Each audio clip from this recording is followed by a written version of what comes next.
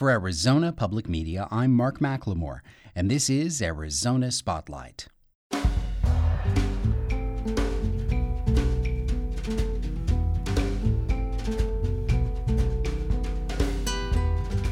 Coming up, hear how love for a park and a personal loss helped a community find common ground.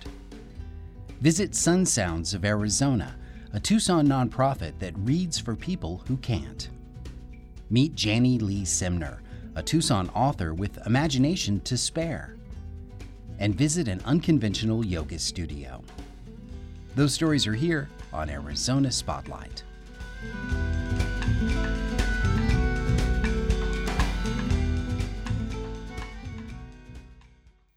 Pima County will ask voters to approve more than $800 million in loans this fall. That includes money to expand health clinics, libraries, and accelerate local businesses. Less than 1% of that money would go to a bustling park on Tucson's west side called Joaquin Murrieta. The park was born of civil unrest in the 1960s, and residents have never stopped advocating for it. Mariana Dale has the story. Joaquin Murrieta Park is 43 acres of baseball fields, playgrounds, and ramadas on Tucson's west side. It's home to Senior League, softball, and Western Little League. Sherry Hoskinson knows the park. My boys played ball at Murrieta Park.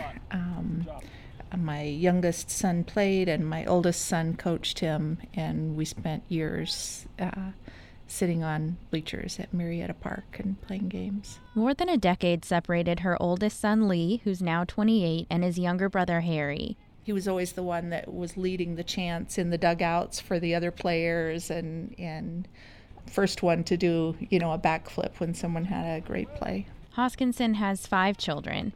2 played baseball, and everyone went to the games. So having the whole family come out and sort of sit in the heat and watch all the games, it was a way that our family supported our members. Joaquin Murrieta Park is the setting for fond family memories, but it also has problems. Gophers and bad irrigation made the ball fields infamous, Hoskinson says. Come to be known as the Western Bounce. A wild ball hits a gopher hole and, can actually injure a player, hit him in the head after a bounce. Hoskinson and other parents from Western Little League dedicated countless hours at public meetings advocating for investment in the park. My youngest, Harry, one of the reasons we became involved aggressively is that he passed away last March. Harry died at age 13 in an accident. Hoskinson says her son had big plans after Little League. He was going to play professional football or baseball, but first he would join the Army. To me, he's Captain America. He's, honest and integrity and watching out for other people and kind of that blonde look. Instead of gifts or flowers, Hoskinson asked people to give money to fix up Joaquin Murrieta Park. About $20,000 has come in so far. Gentlemen, bring it in. This past spring, we were able to use the Harry Hoskinson's Memorial Fund money to help pay for the new fence that they built out there. That's Dan Castro, a Western Little League parent. He says he remembers Hoskinson's son from past seasons when his own son played on the opposing team. I look back and I see the photos and I totally remember him. And now I know that Harry is here. He's a part of our teams. He's a part of our league. And he still lives within all these little guys out here. You got third base. Side. You got first. Harry's death taught his sons about the value of life. One of the many lessons Castro says they've learned on and off the ball field. Because not everything's going to go your way. You might come in last place, or you might finish second, third, and not always get that championship. And that's kind of how it is in life. I try to instill those values of, giving it 100%. Whether Castro's sons win or lose next season, it will be on new grass, paid for in part by the money from Harry's fund. There's still quite a list of scoreboards, field improvements, the spectator areas. I think our snack bar is in pretty good shape, though. The recent changes haven't gone unnoticed by Cristina Ballesteros. She and her husband watch their grandsons practice, rain or shine. You go out and really enjoy just walking around the park, Before there was a lot of gopher holes, and you would have to be looking down, because it was dangerous. Councilwoman Regina Romero represents the West Side. She says when the economy plummeted in 2008, the city saw years of increasing budget deficits. The Parks and Recreation Department budget shrank almost 30% in the last decade. Because the city of Tucson lives through sales taxes, and when people stop buying, cities really feel it. The Pima County bond issue is one way to add money for community projects. Voters are asked to approve a property tax increase to pay for the projects. Joaquin Murrieta Park is up for $5 million of funding. Even though it has lots of need, it is highly used. And it is not a park that's just there that nobody goes to. With or without bond funding, Romero, Western Little League, and Sherry Hoskinson say they will continue to seek improvements. Hoskinson hasn't been to a game at Joaquin Murrieta since Harry died, but the park is on her mind. Working to improve it is a constant reminder of her son, just like the figures of Captain America she keeps on her desk at work. Harry's still mine, and my relationship with him is not done, and it's not gone. It's very different, and caring about the things that he cared about is a way that I continue to recognize that. I don't want to just continue to look back for Harry. I want to be able to look ahead and look around and keep track of, and I do keep a track of the ways that Harry is in the world. Harry's baseball family remembered him in a balloon release at the park in March. A video on the Little League's Facebook page documents the event. Get set. Go. To Harry. One of the planned changes to Joaquin Murrieta Park is the dedication of a baseball field to Harry Hoskinson. For Arizona Spotlight, I'm Mariana Dale.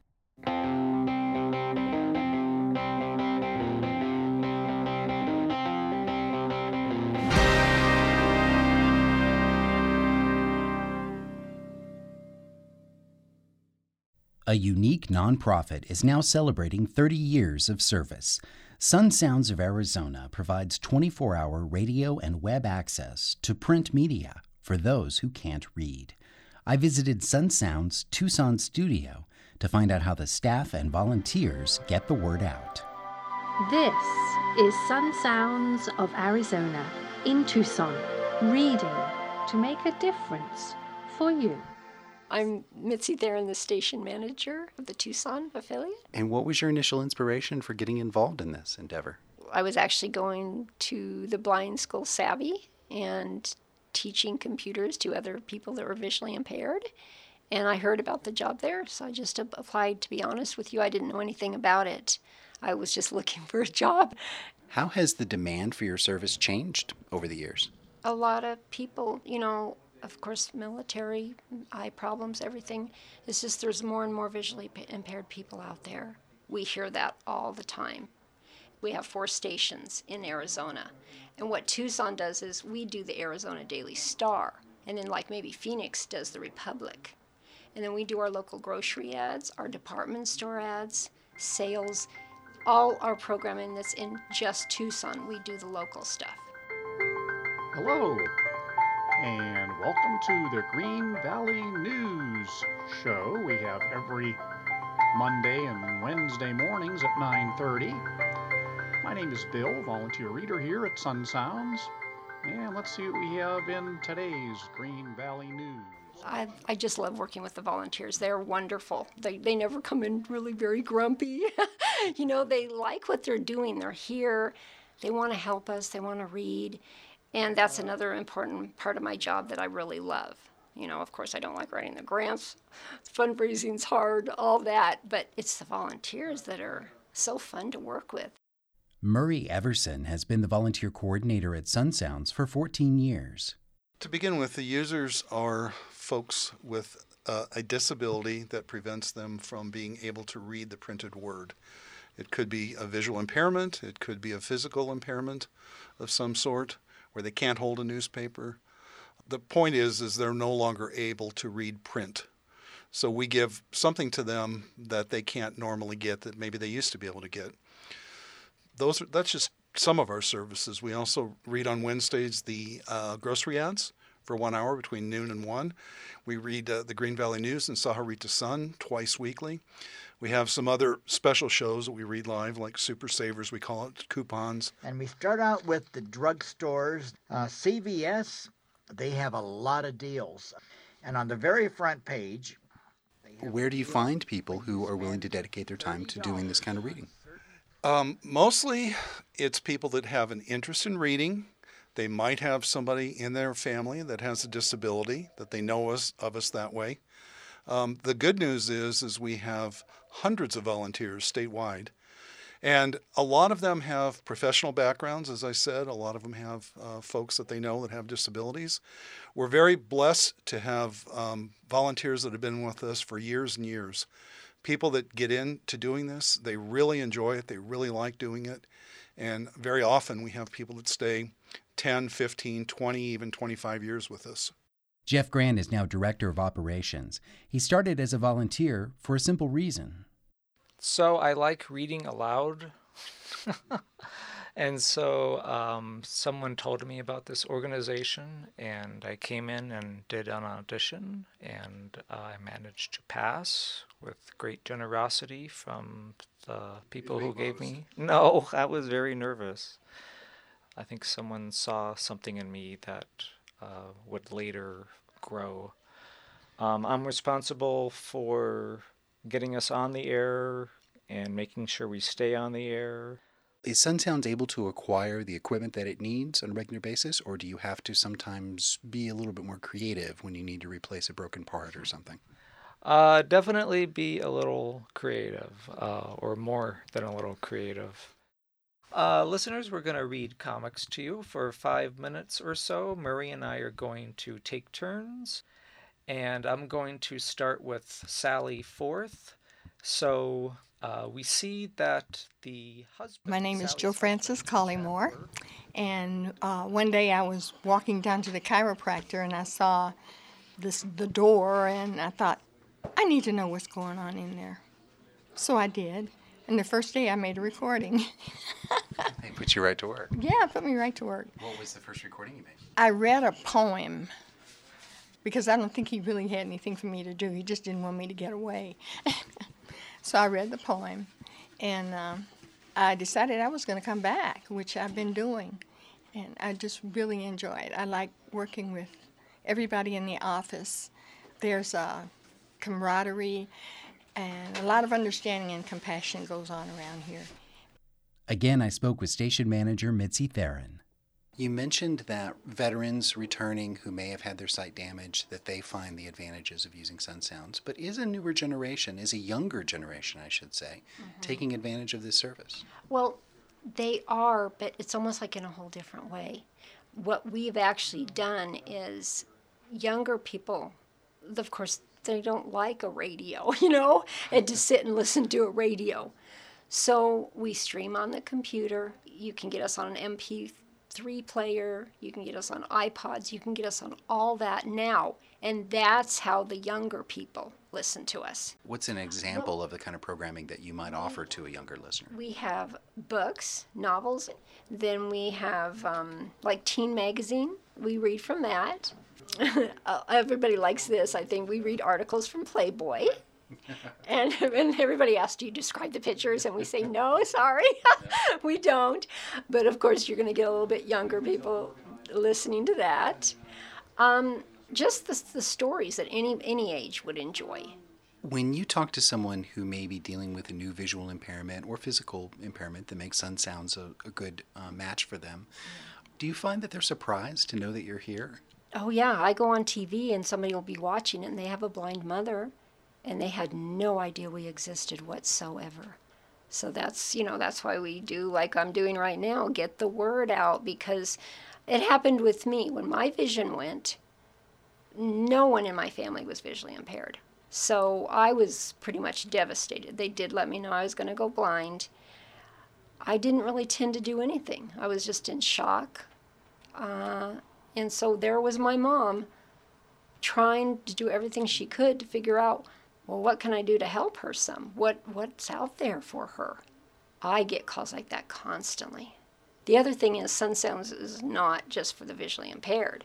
And that's what we're really trying to push right now, too. If, let's say, you have dyslexia, let's say you have arthritis, so you don't hold things well, there's any disability out there where you can't read printed material good. Doesn't mean you have to be blind and you can't read it at all.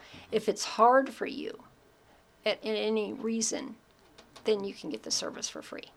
Every time you tune into Sun Sounds, you know we'll be here reading for you. Sun Sounds has been on the air in Tucson every day for 30 years now. Thanks to the crew at Sun Sounds Radio for letting us backstage. We have a link on the Arizona Spotlight page at azpm.org.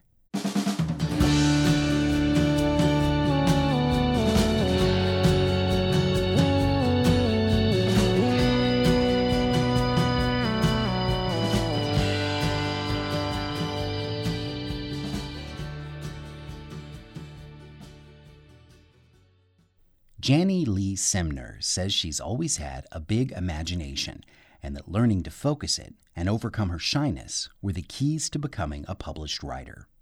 Simner's genres are fantasy and books for young adults. I ask her to begin by describing her basic approach to creating a work of fiction. In terms of writing, I am a chaotic, jump-in feet-first sort of writer. So I generally begin a story with an idea, a mood, often a scene or a character, a bit of language. And I jump in with my first draft and I find out where it's going. I find out what the story's about.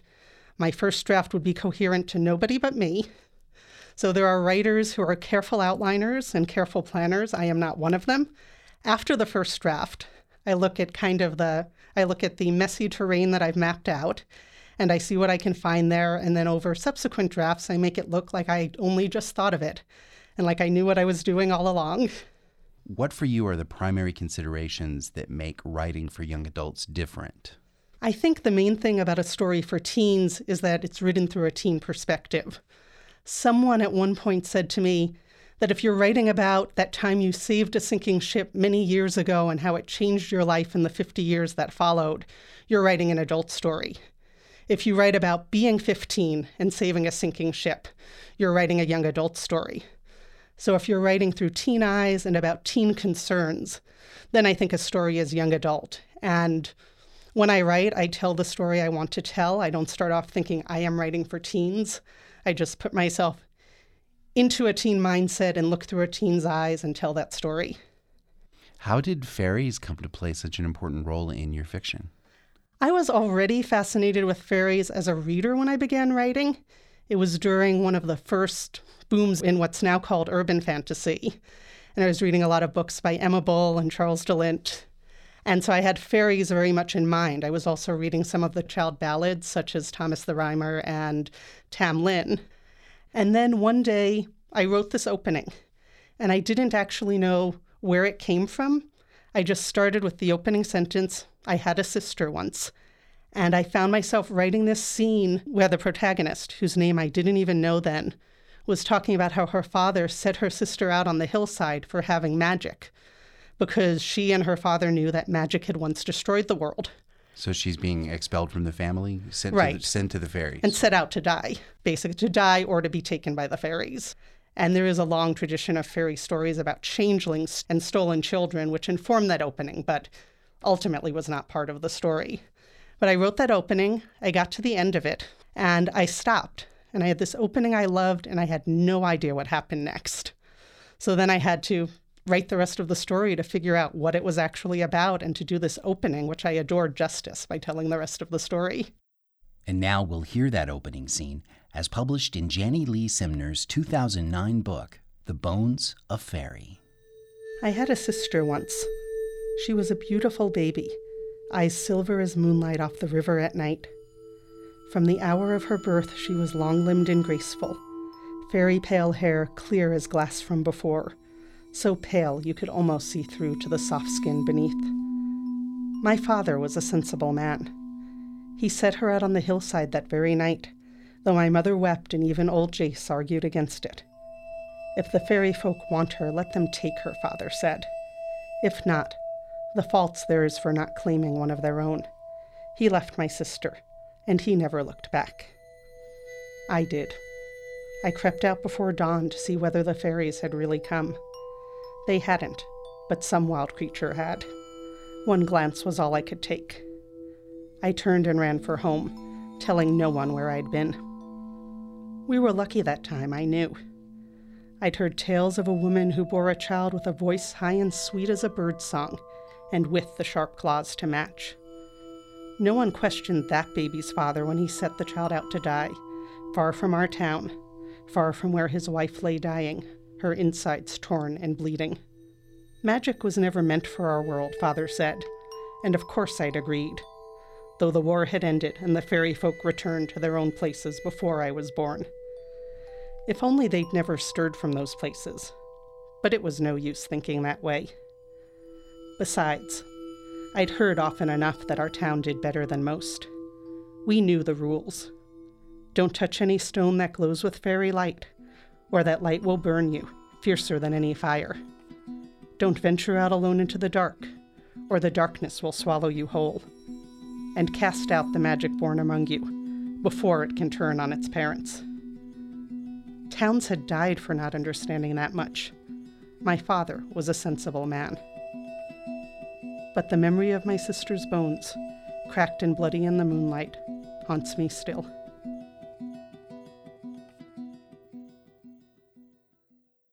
Jannie Lee Simner completed her Bones of Fairy trilogy with Fairy After.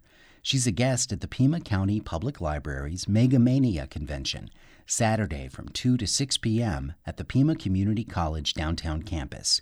You can hear more of our conversation at azpm.org. When was the last time you acted on a sudden impulse to yell or sing or jump or just stomp around?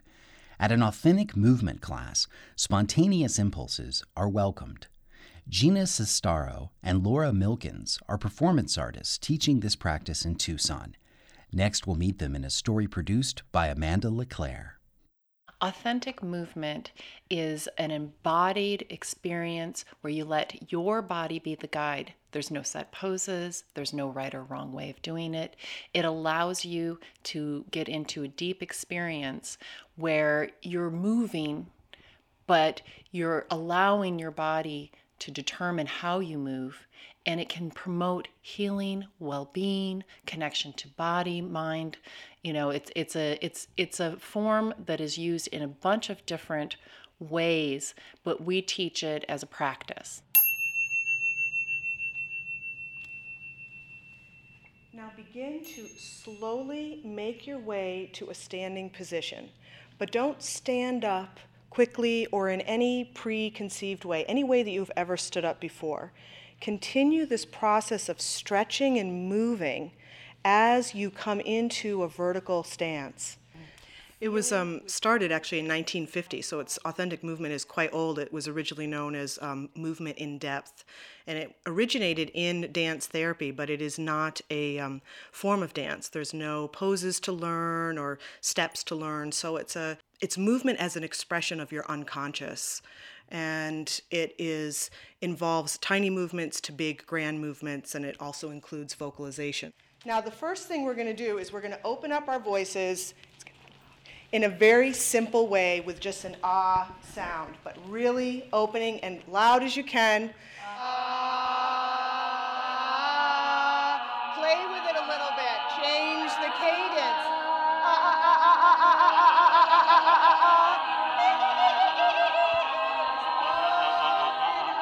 Now, as you're still vocalizing, don't stop vocalizing. Keep that, take a breath and open again. For me, I took a workshop and it literally changed my life. It changed my relationship with friends and family. It changed my way of working as an artist. After doing the workshop, I really wanted to be more vulnerable in my life and also be in my body. You know, pay attention. I did a little series of things where I was like paying attention to sight, sound, smell, taste, touch. Like each day I'd just take a day and be mindful. And I realized how much we're on autopilot. Try stomping around the place. What is the feeling of stomping? What is the sound you want to make when you're stomping so much? What does it feel like? Well, I started with authentic movement in the early 90s when I was living in Boston, and I approached it, or I came to it through therapeutic reasons. And so when I began working as a performance artist, it was a natural coming together of like my earlier experiences and then creating performances. So I use authentic movement to develop all of my performative work. It's an integral part of what I do as an artist. The very last thing that we're going to do now is we're going to play with joy in our body. Spinning, skipping, hopping, connect with that young self that had no inhibition about movement, that loved to move for the joy of movement. Make joyful sounds as you're moving. We do a little bit of guided movement to just get people in their bodies and to break down barriers, and some of that is just really about silliness, like getting really like break down. You're not here to look cool or to be graceful. So we do some exercises that are very much about that. And then people go into a 15-minute improvisational cycle. And then the remaining segments of the class are based on processing the experience that they just had.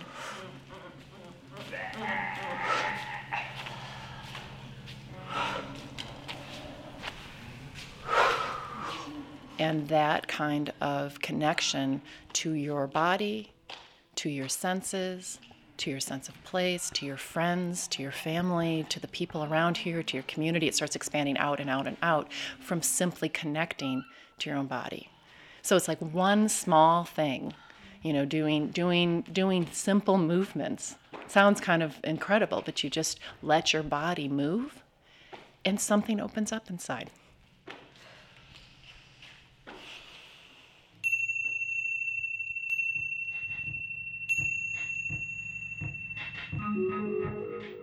That story was produced by Amanda LeClaire.